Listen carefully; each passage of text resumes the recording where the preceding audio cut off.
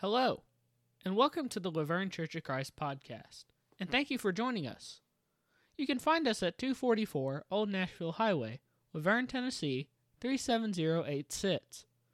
We hope that anytime you are in the area, you will stop by and join us for worship. Our Sunday morning worship is at 9 a.m., with Bible classes following.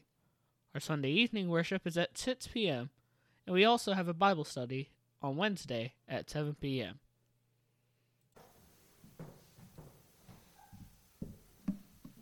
The scripture reading tonight will be 1 Corinthians 1, 4 through 8.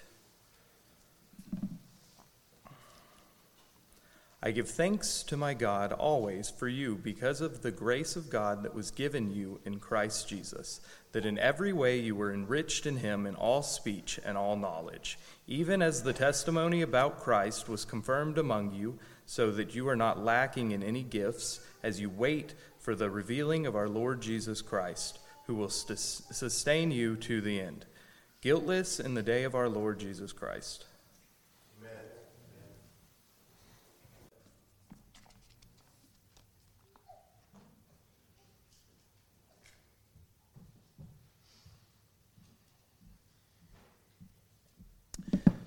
We're joshing y'all tonight. Thank you for that excellent song leading, brother. And might I commend you on an excellent name. Whoever decided to give you that moniker should be definitely complimented because it is a great name. I can testify to that. Good evening, church. Good to see you tonight. It's exciting to be able to be here this week, and I don't have the clicker, brothers, so if someone could hopefully remedy that problem for me, I'd appreciate it. But what an exciting time for us to be able to return again to our Sunday night theme, which is by the book. And we are preaching through the text of the Bible. We started last week in the first few verses of the book of 1 Corinthians. And so we pick up tonight in 1 Corinthians chapter 1, verses 4 through 8. 1 Corinthians chapter 1, 4 through 8. So if you have your Bible, please go ahead and turn to that passage. 1 Corinthians 1, 4 through 8. Paul writes, I thank my God always concerning you for, hold on, I'm turning on this thing too all at the same time. There we go. All right. Now I'll just put it on the screen for you. 1 Corinthians 1, 4 through 8. I give thanks to my God always for you because of the grace of God that was given you in Christ Jesus, that in every way you were enriched in him in all speech and all knowledge, even as the testimony about Christ was confirmed among you, so that you are not lacking in any gift as you wait for the revealing of our Lord Jesus Christ, who will sustain you to the end, guiltless in the day of our Lord Jesus Christ. Now, that's a pretty happy passage right there. I like it a lot, and it has a lot to say to us tonight. First of all, thinking of you. I love the phrase, like precious faith. I've heard brothers all my life, sisters as well all my life, talking about how great it is to be in the company of and the fellowship of those of like precious faith. And of course what that means is fellow Christians, fellow followers of Jesus. It is very encouraging considering that the world has always been opposed to the work of Christ and the message of Christ and the person of Christ, and everything about the gospel the world rejects. But thankfully, there are those of us who have been invited by the Spirit of God to come out of the world into the fellowship of the church and to be able to have family members and friends, brothers and sisters in Christ that are on the same page, that are walking the same road, that are experiencing the same trials and the same challenges. Some of them older in the faith that have gone, a few miles down that road ahead of us that we can lean on, that we can seek wisdom from and guidance from. And always those that are a few steps behind us along the road of faith that we can reach back and extend a hand and say, come on along with me. And the fellowship that we have in Christ is something that we ought to be thanking God for. And so Paul, when he's thinking about the church at Corinth, he's thanking God for them. And it's interesting to me, if you look through Paul's letters throughout the New Testament, very close to the beginning of several of his letters, he mentions just how much that he thinks about that church that he's writing to and how thankful to God he is for them. And he says he's thankful specifically for a reason in this context. He's thankful because of the grace that God has given unto this church. And man, what a great thing to be thankful for. If it weren't for the grace of God, we wouldn't be here tonight. If it were not for the grace of God, there would be no such thing as that phrase, like precious faith. If it weren't for the grace of God, you would never have a Christian shoulder to lean on or a brother or sister that understands what you're going through to share your troubles with. If it weren't for the grace of God, we would be without Christ, without hope in this world. We would be dead and waiting to die. And if we thank God for the grace that He's given to us, we need to be thanking God for the grace that He's given to our brothers and sisters in Christ and giving us a community, an army, a workforce, a family to go through this life together with in Christ. And so, whatever we're thinking of in life, any of the blessings of this life, the thanks and praise is due to God always. He's the one that has done this. He's the one that has drawn all of you here tonight. He's the one that has drawn me here in this role tonight. And He is to be thanked for every good thing that has been done among us in this congregation ever. And man, has He ever done a lot of good stuff. And I'm very grateful for it, and I hope that you are too. And so Paul begins this letter by thanking God for the church at Corinth. And of course, one thing that needs to be recognized is that all of these letters, talked about what an epistle is in a letter last week, all of these letters were intended to be read aloud. In another lesson, in another time, I talked about how expensive it was to create one copy of one of these letters using papyrus, which was made out of reeds, a real sort of rough hide. It's not hide as an animal hide, but just rough surfaced is what I'm trying to say. A rough surface form of writing paper, we might call it, but made out of papyrus reeds. And it was very expensive to make and difficult to make. And so it could cost the equivalent in today's world of thousands of dollars to put together a long scroll. And so scrolls were often reused. But, you know, yes, these were intended to be copied as they were copied and sent from church to church and all over the ancient world. And they did copy them as they had the opportunity to. And they spent the money to do that. But it was an understanding when Paul wrote this that not every person in the church at Corinth was going to have their own copy of this letter. It was just not practical. It wasn't possible at that period of time. It would be centuries, and really it would be over a millennium and a half before the technology would get to the point to where it became realistic for even every family to have a copy of the Bible in their own home. And so the whole of the Bible was written to be read aloud publicly.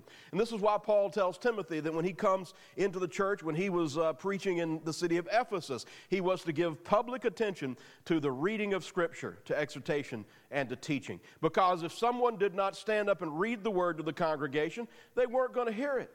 And so Paul writes this letter with the full intention that someone is going to stand before the church and he's going to read this to them aloud. And they would read this letter over and over and over and over again.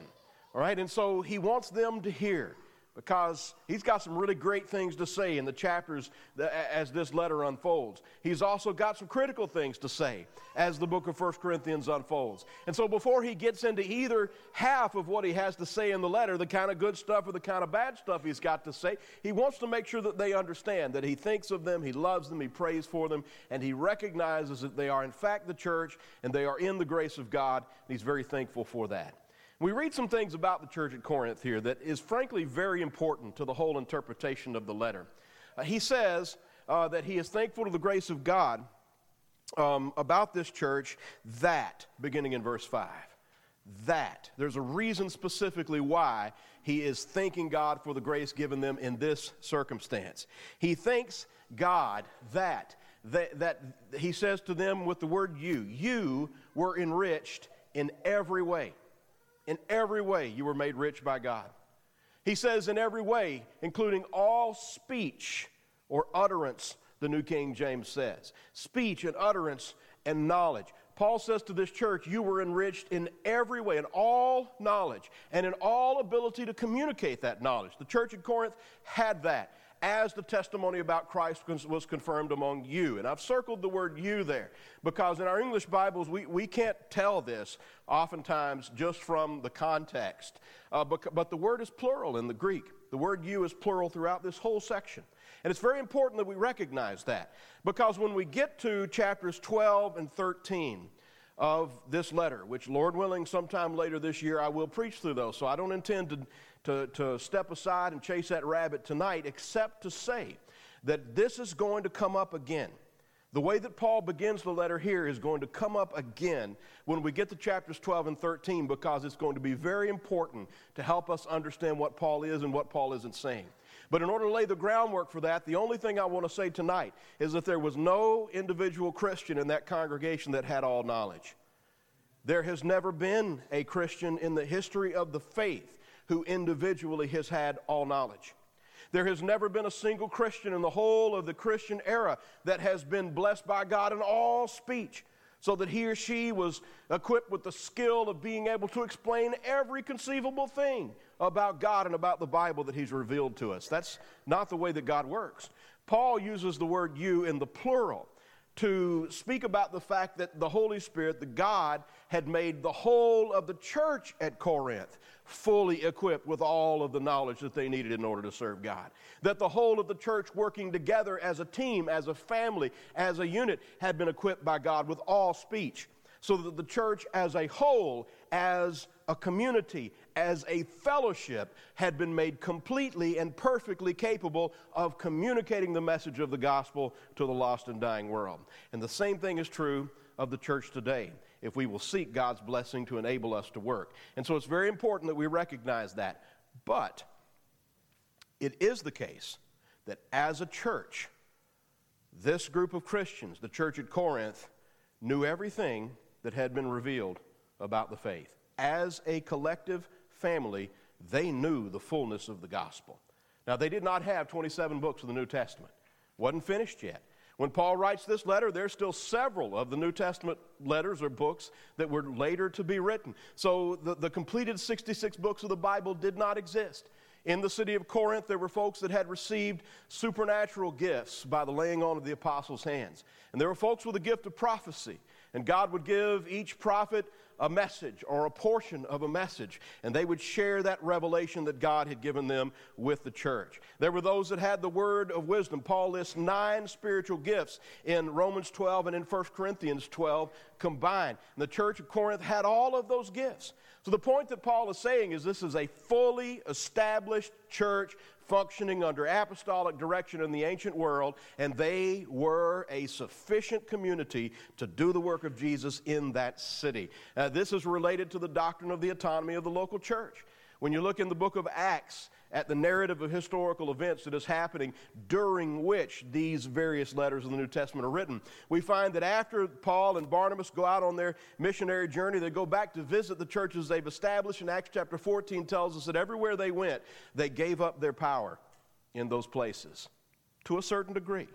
Now, they didn't cease to be apostles, but they didn't create this hierarchy where they said, hey, all you churches, guess what? You're going to answer to us. We're going to have a council of elders or a council of apostles that are going to hang out in the city of Jerusalem. And we're going to tell all of you how to run your business, and you're going to be dependent upon us. No.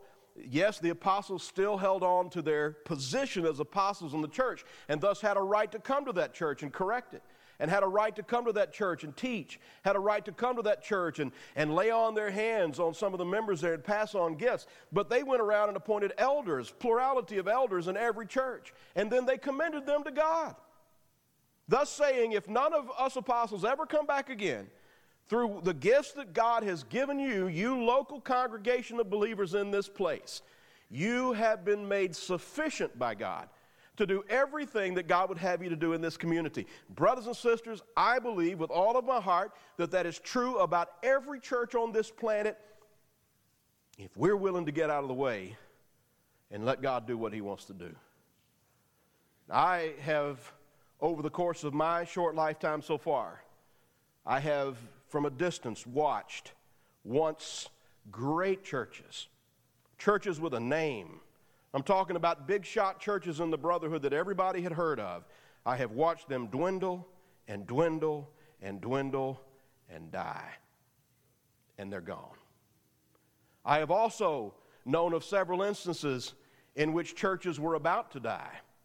Or some church plant would begin in someone's living room with 2 people. And those 2 people would pray for God's blessings on them, that they would be made sufficient to whatever task and ministry that God would call them to do. And they are made sufficient, and they grow, and they're strengthened not only in numbers, but in the ability that those numbers bring about. There's no task in the city of Laverne that this congregation is not gifted and equipped to handle, just like they were.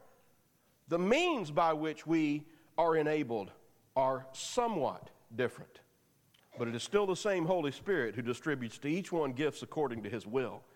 And we use the completed canon of Scripture, the 66 books of the Bible, to, as we prayerfully study it, to teach us how to use the gifts that God has given us to do what he would have us to do.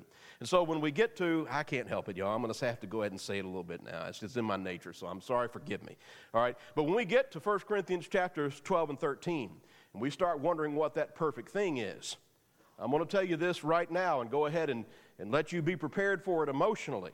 What has been often said in churches of Christ about that perfect thing in 1 Corinthians 13 is not consistent with what we read in 1 Corinthians chapter 1. The church at Corinth did not lack any information. Information was not their problem. They had the information, all of the information, and they had the ability to communicate it. What they needed in Corinth was not so much a completed canon, although that is a great blessing to the world and has been for 2,000 years. What they needed in Corinth was to listen to the word that they had and let it perform the work in their hearts that it was designed to do, so that they would become people who were no longer selfishly ambitious and trying to use the church as a way to advance themselves and promote themselves. What they would do is become imitators of Jesus Christ and serve one another through love. That's the perfect thing. I went ahead and taught it. But I'll teach it again then when we get to 1 Corinthians 12 and 13. That's enough here, except I just want to say this. Not lacking any gift, the church there was fully enabled to accomplish the task of mutual edification. We're here together as brothers and sisters in Christ to build each other up. That is the purpose of the local church, to worship God and to edify or build up each other. And that's what Paul is calling the church at Corinth to do, and it's the same thing he's called Laverne Church of Christ to do. And I've already let the cat out of the bag there regarding 12 and 13, so we will move on. All right, while we wait, back to the text here then. He says, you were enriched, verse 5, in everything by him, in all utterance and all knowledge, even as the testimony of Christ was confirmed in you, so that you come short in no gift. Now notice the second part of verse 7, eagerly waiting for the revelation of our Lord Jesus Christ. This is expectant living. Jesus says, behold, I am coming soon, coming quickly. Lots of debate about that. We know that Peter tells us in 2 Peter chapter 3 that with the Lord a day is as 1,000 years and 1,000 years is as one day. And in that context, we're being told not to get impatient with God or think that he's forgotten about his promise. Now, the implication of that is that Christians want Jesus to come back again. So I ask you the question tonight, which you don't have to answer out loud. I just ask you the question in your mind right now, do you want Jesus to come back again, sooner or later? Now, he's going to come back. Will it be sooner or later? We don't know. But if you are mature in Christ, the answer to that question is, amen, come Lord Jesus, which is practically the statement with which the Bible ends. Now, it is all right, because I say amen, come Lord Jesus with an asterisk in my mind, an asterisk attached to that, because I have some loved ones that are not ready, and I want them to be saved. And my hope is that their hearts will be melted by the gospel in some way, and that they will be rescued before Jesus comes again. And that taps us back into 2 Peter chapter 3 again. And that's the very thing Peter is talking about. Count the long suffering of our Lord as patience, who's not willing that any should perish, but that all should come to repentance. Everything that needed to happen prophetically for Christ to come back again has happened, brothers and sisters. The reason why he hasn't come back yet, as far as I can discern from Scripture, is because there are still some souls out there who will confess the name of Christ and put him on in baptism and be saved, and Jesus wants them to be saved. And brothers and sisters, then we just say, your will be done, Lord. We would love for you to come back as soon as possible. But if there's still somebody out there who can come to Christ with the sound of the gospel and be saved and enjoy an eternity of bliss with us, then we'll deal with this old messed up world just a little bit longer. But we need to do so with a constant state of readiness and expectation, right? Because Jesus could come back at any time. And that is what the Bible teaches. We don't know when that moment is going to be. And so as Christians, we're supposed to be the people in the world that are living in preparation for that. And so the revealing of Jesus, that word revealing is apocalypsis in the Greek, which is just the word that we transliterate into the English word apocalypse. And I'll tell you that it has absolutely nothing to do with zombies. It most likely has nothing to do with nuclear war, but I don't know what means the Lord is going to use to cleanse this universe with fire in the end, as 2 Peter 3 says he's going to do. Will he use nuclear power to do that? I don't know. But I mean, the things that people come up with all of their theories about how this world is going to end, just because people have come up with those theories just about proves that that's probably not the way that it's going to occur. All right? But the fact is this world is going to come to an end. And the revealing, the word apocalypse doesn't necessarily mean Armageddon. It doesn't necessarily mean all kinds of symbolic literature and dragons and demons and angels and keys to bottomless pits. That is specifically the revelation, the apocalypse given to John. But in our culture today, because people don't understand the book of Revelation and because so much false teaching has been taught about what the book of Revelation means, in the culture of the world, the word apocalypse has come to refer to a great disaster that for all practical purposes ends civilization. That's not actually the basic meaning of the word. The word just means a revealing, a revelation. I like to say it's like a drawing back of the curtain. And anytime you're reading apocalyptic literature in the Bible, that's what's happening. You're given this vivid symbolic language to describe spiritual realities that we've never seen. And therefore, we have no experiential basis to understand. So God communicates these things with this vivid symbolism so that we can get a glimpse of what's going on cosmically behind the scenes, unseen by mortal eye. And so this apocalypse, this revealing of God's will with regard to these prophetic matters, is like a drawing back of the curtain and just giving us a little bit of the scene unfolding, as it were, on the stage of a play so that we can understand what God is doing behind the scenes. But in this case, the word is used for the second coming of Christ. Usually the Greek word is parousia, which means the reappearing of Christ. But in this case, he uses this word and says, when Jesus is revealed. And this is something that I think is a great thought for us to ponder on in our minds, because it's kind of the ta-da moment in a way, and I'm not making light of that. But, you know, when you got a kid, you know, who's going to put on a show for the family, and they put the curtains on as a cape and whatever it is that they do and make themselves a crown out of cardboard, and they put on their show for the family and say, ta-da, you know, basically they're saying, look at me, look how great I am, and look at what I did. And that's precious. It's precious. Jesus is going to come back and we're going to see his glory. The sign of the Son of Man in the sky. Have you thought about what it's going to be like at that moment? If you're still alive on the earth when Christ comes back again, you'll know. As the lightning shines from east to west in the sky, in other words, just like that, fast, that's the coming of the Son of Man. In an instant, everyone who is alive and everyone who has ever lived, even those who are in the grave, their eyes will see Jesus in the sky again, and that will be the end. The dead will be raised, and those who are alive on the earth will be changed. In a moment, Paul says in the 15th chapter of this book, in the twinkling of an eye, in other words, instantaneously, less than a second, Jesus will be revealed. And as Christians, one of the pillars of our way of life is that we're called to live in the constant expectancy and readiness of Christ's imminent return. Every day. Every day. We don't forget about that. We don't put that on the back burner. We don't foolishly think, oh, it's not going to happen in my lifetime.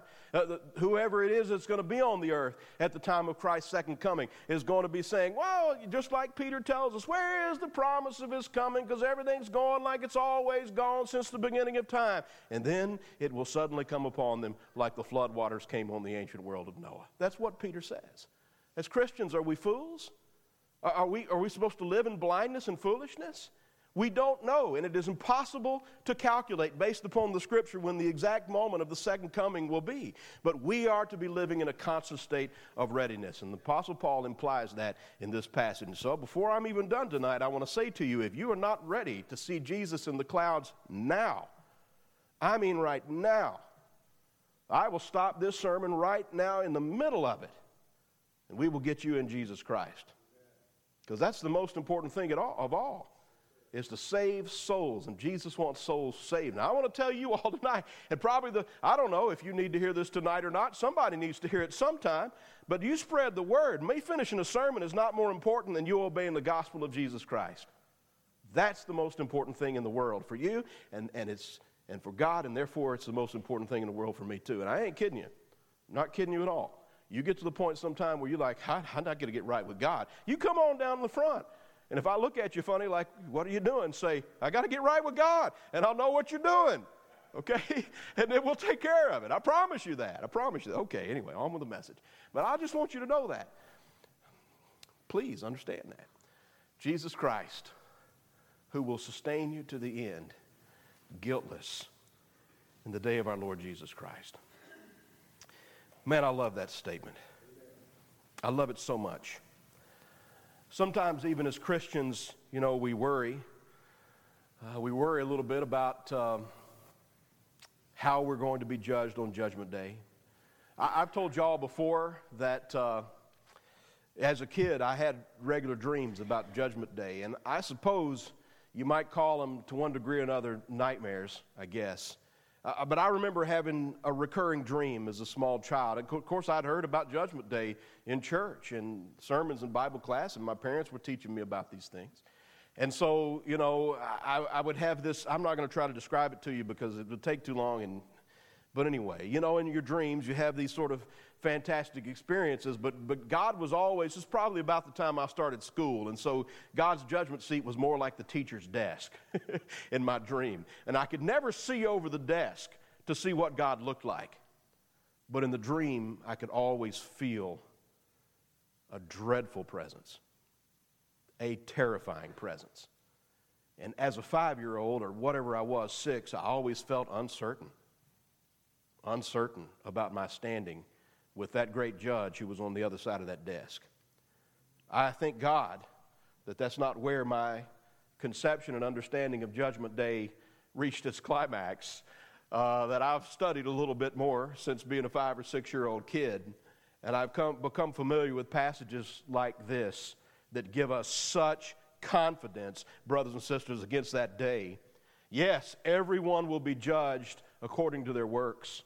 In a couple of chapters, we'll get into the fact that will even have a bearing on how you're rewarded as a faithful Christian, and what your eternal digs are going to be like, how opulent. I don't know what that's going to look like, exactly, but I just know your works are going to factor into how God rewards you as a faithful Christian. But your works cannot save you. If you are judged by your works and only by your works, regardless of how much good you've done, if you have sinned at all, James chapter 2, verse 10, whosoever keeps the whole law and yet sins in one point, he has become guilty of all. Because you're either a lawbreaker or a lawkeeper. How many laws do you have to break to transition into the category of people called lawbreakers? Just one. Just one. Can't save yourself, my friends. You cannot save yourself. You've got to be saved. But if you realize through the preaching of the truth your hopeless condition apart from Christ, and you have thus responded to the invitation of the gospel, obeying the gospel, confessing your faith in Jesus, making the decision to repent of selfish, sinful living, to follow Jesus the best of your ability the rest of your life, prayerfully, studiously, actively working for the Lord. If you've obeyed the commandment to be baptized for the forgiveness of your sins, then what this passage says that Paul wrote to the church of Corinth nearly 2,000 years ago speaks just as truthfully and clearly and applicably to us today. Yes, we will stand before the judgment seat of Christ. Yes, our works will be read from the books that will be opened there. But those of us who are in Christ, there'll be no evil, no sin, no black eyes, no marks against us. Paul says it right clearly. Jesus Christ, who will sustain you to the end, guiltless in the day of our Lord Jesus. I just want that word guiltless to be in our minds tonight. And if I'm going to conclude this sermon here in just a moment, I just want throughout this night and throughout this week for us to remember that precious word that the Apostle Paul, by the Holy Spirit, communicated to us through the church of Corinth in this passage, that word guiltless. Guiltless. Today for me, I'll tell you this just from my personal testimony. Judgment Day is not a nightmare for me. It's a dream. It's a dream. I can't wait to see Jesus in his glory. I can't wait. I cannot wait to bow down in his presence and worship him personally. Kiss his feet if I'm allowed to. I can't wait to hear him say to me, "Well done, good and faithful servant. Enter into the joys of your Lord," even though I don't deserve to hear that phrase. Because the only reason that I have good to be rewarded for is because the Lord has blotted the evil out of his book. No record of it. Removed from me as far as east is from west. I'm a guiltless man in the eyes of God. Innocent, blameless, holy. That's who I am. And if you are in Christ Jesus, that's who you are too. That's who you are too. You got to keep the faith. You absolutely must keep the faith. Because the faith is the basis for your slate being wiped clean. You need to remember, though, in the end, you keeping the faith is not you saving you. You won't preserve yourself. Jesus will. You don't have the power to preserve your life. Jesus does. And if you'll stay true to him, he will. He will. Because he's promised to. Brothers and sisters, the gospel truly is good news. It really is.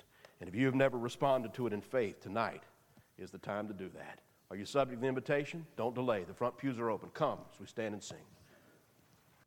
Thank you for listening to this message from God's Word. If you have any questions, please email them to us at office@lavergnecoc.org. Once again, we thank you for listening, and we hope you have a blessed day.